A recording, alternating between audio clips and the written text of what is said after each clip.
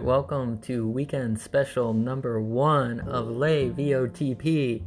I'm flying solo today, people, and unfortunately, I just watched Love Never Dies, the sequel to The Phantom of the Opera by Andrew Lloyd Webber. And I only watched this because recently with the pandemic going on, they've been streaming certain shows, for certain amounts of time and allowing people to get, the opportunity to see certain works that aren't available, especially during these times. However, the stream was down and had to purchase instead, so even more mad because, oh my god,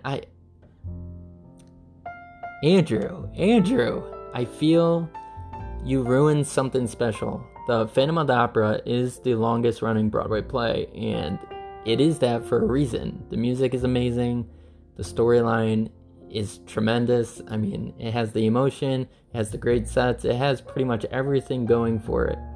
And to squander it with this it's just baffling to me. Yeah, truly disappointing. I love the original and other works of his, but I think he might have a few screws loose because this sequel makes no sense. The original was done quite a long time ago, but all you have to do is watch the show and realize that nothing relates to the original. So while making this, while it was in production, I don't understand why no one would point out these plot holes. And my only thought is that, the people around him are probably too scared to tell him honest opinions. He is. I'm not taking any credit away from him, but he is tremendous. He is accomplished. But unfortunately, when you get to his level of talent, sometimes it gives you the idea that you can do no wrong and you can do whatever the heck you want and people will just accept it. And I have to say, this is a flop and that is not working for me.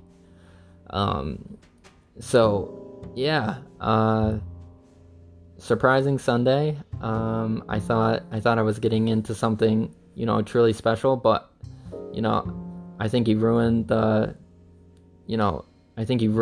storyline of some characters that people truly love and dear. Whether you go see it in a play or the movie or read the book. I will say there are a couple good things aside from the overall experience being bad. Okay, the good. Some set pieces were nice. So now they are located in Coney Island. So, they have the lights, they have the roller coaster, kind of built in the back, in a creative way. They have these prisms and of course mirrors. They have a high mountain to climb with music. You get into the original and you have, Think of Me, Angel of Music. You have the Phantom of the Opera, title and all. You have the music of the night. You have notes. You have All I Ask of You. The Point of No Return. And of course, Masquerade. You have these iconic moments in the original. And unfortunately, this, the only good song I felt from Love Never Dies is The Beauty Underneath, but it's not really saying much because a lot of this, if I were to pick an album or pick any songs from, this world, this Phantom's world, this would not be it. It kind of sounds like a new age version of Phantom. I will say, as a side note, that it could be a little creative if they were thinking this song could be kind of like the new age, with the sun character, being involved, like it's his version or something like that. That's the only way I could see this possible. But it was the highlight of the show. And I would say the last scene is pretty, like, it's okay. I mean, really, none of the good things I am saying are really true highlights, because overall it was a catastrophe. Now let's get to the bad. Okay, so overall, the music, like I said before, you're almost shooting yourself in the foot already before you even start making this production, because the original album, the original, soundtrack is so good. So it just doesn't match up. It really falls in comparison. The story botches everything that happened in the original. The characters don't even relate to the original. It's almost like the opposite world has occurred, So yeah, the original was brilliant with how the Phantom finally realizes he can't force Christine to love him and lets her and Raoul go their separate ways. But this story removes all that good. He finally realizes that. He comes, he realizes he should go separate ways and just let her live her life, go with who she truly loves, and, move on. She gave him compassion, and he gave a little kindness back. And this is all taken away, because now we get 10 years later, and he's just been dwelling on trying to get her back. It makes no sense. Christine, really loves the Phantom in this one and not Raoul. It's really confusing. And also, she's been hiding the fact that she has a son with the Phantom. Question marks everywhere with that. Everywhere. And then you go to Raoul, who is, instead of being like a charming, accomplished man, he's now a drunken gambling man, now raising a bastard child who he has no clue about. However, he does truly love Christine. He might not, show it in the best ways, but he really does. And then you have the only other remaining characters from the original, Madame and Meg. And we're to believe that they left to reunite with the Phantom now in Coney Island, and they don't know that he wants Christine to return. And sidebar, Meg is infatuated with the Phantom and wants to be recognized. So, in the original, she's happy for Christine that she has this muse and is, fully promoting her to get the lead of the show. And then in this one, she's completely jealous and almost crazy. Well, not almost. She is crazy in this one. And then you have Gustav, which hopefully I got the name right, who is the son.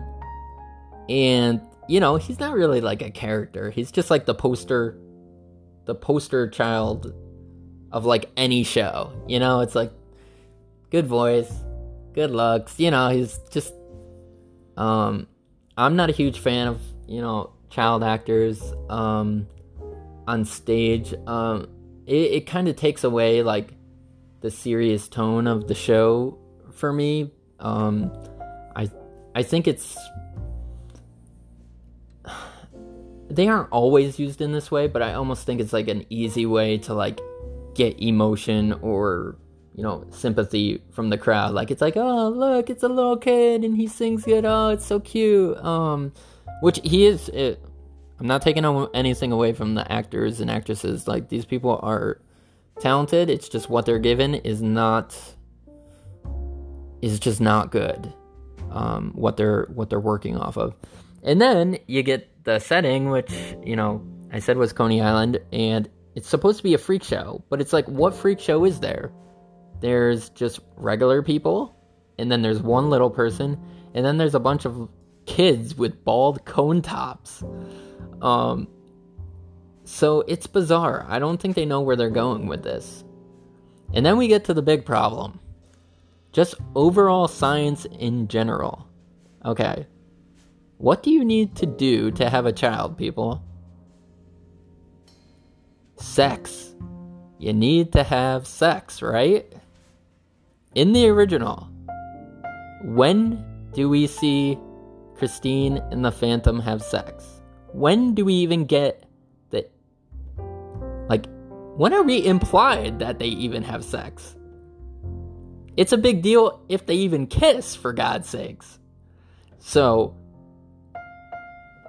I don't know what the hell Andrew Lloyd Webber is thinking of. So, yeah, where the hell does a kid come from? I just don't understand this. So, are we to assume that they had sex that didn't appear on screen and wasn't implied, or are we supposed to think that the Phantom raped her when she fainted or passed out one of the times? I don't know. This is so far from outer space. It's unbelievable. This is never the thought. When I was watching this, I was never thinking that this could possibly happen.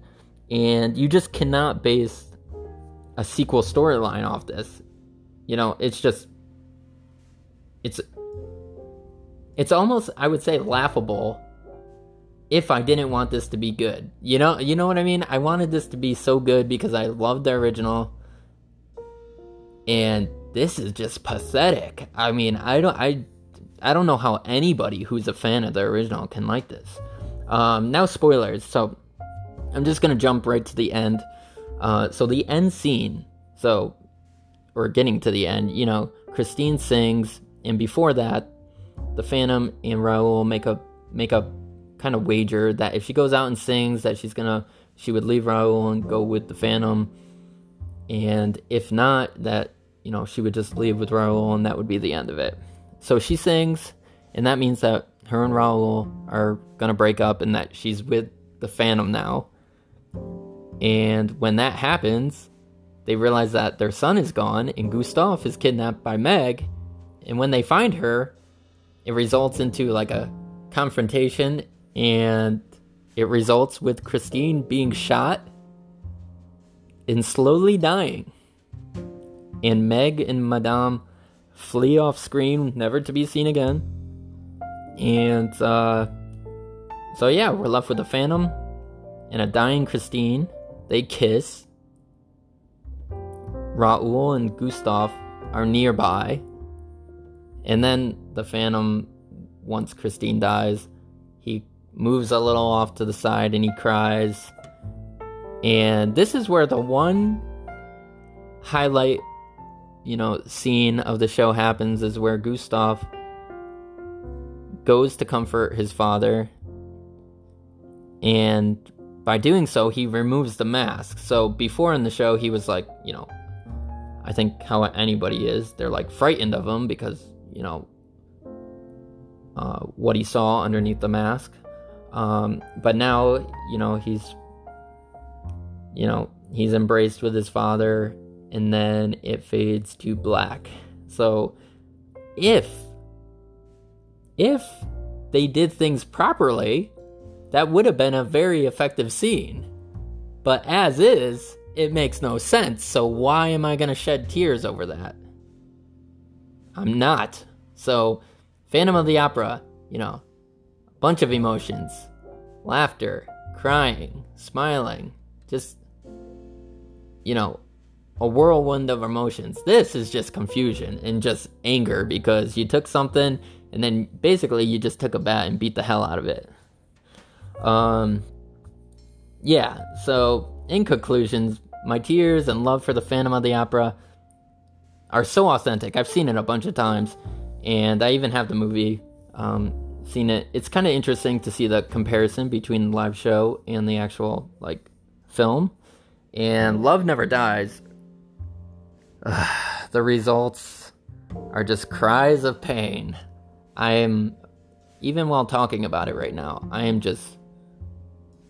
I don't know what on earth they were thinking, and this should have never been made. And this has been weekend special number 1 of Lay VOTP.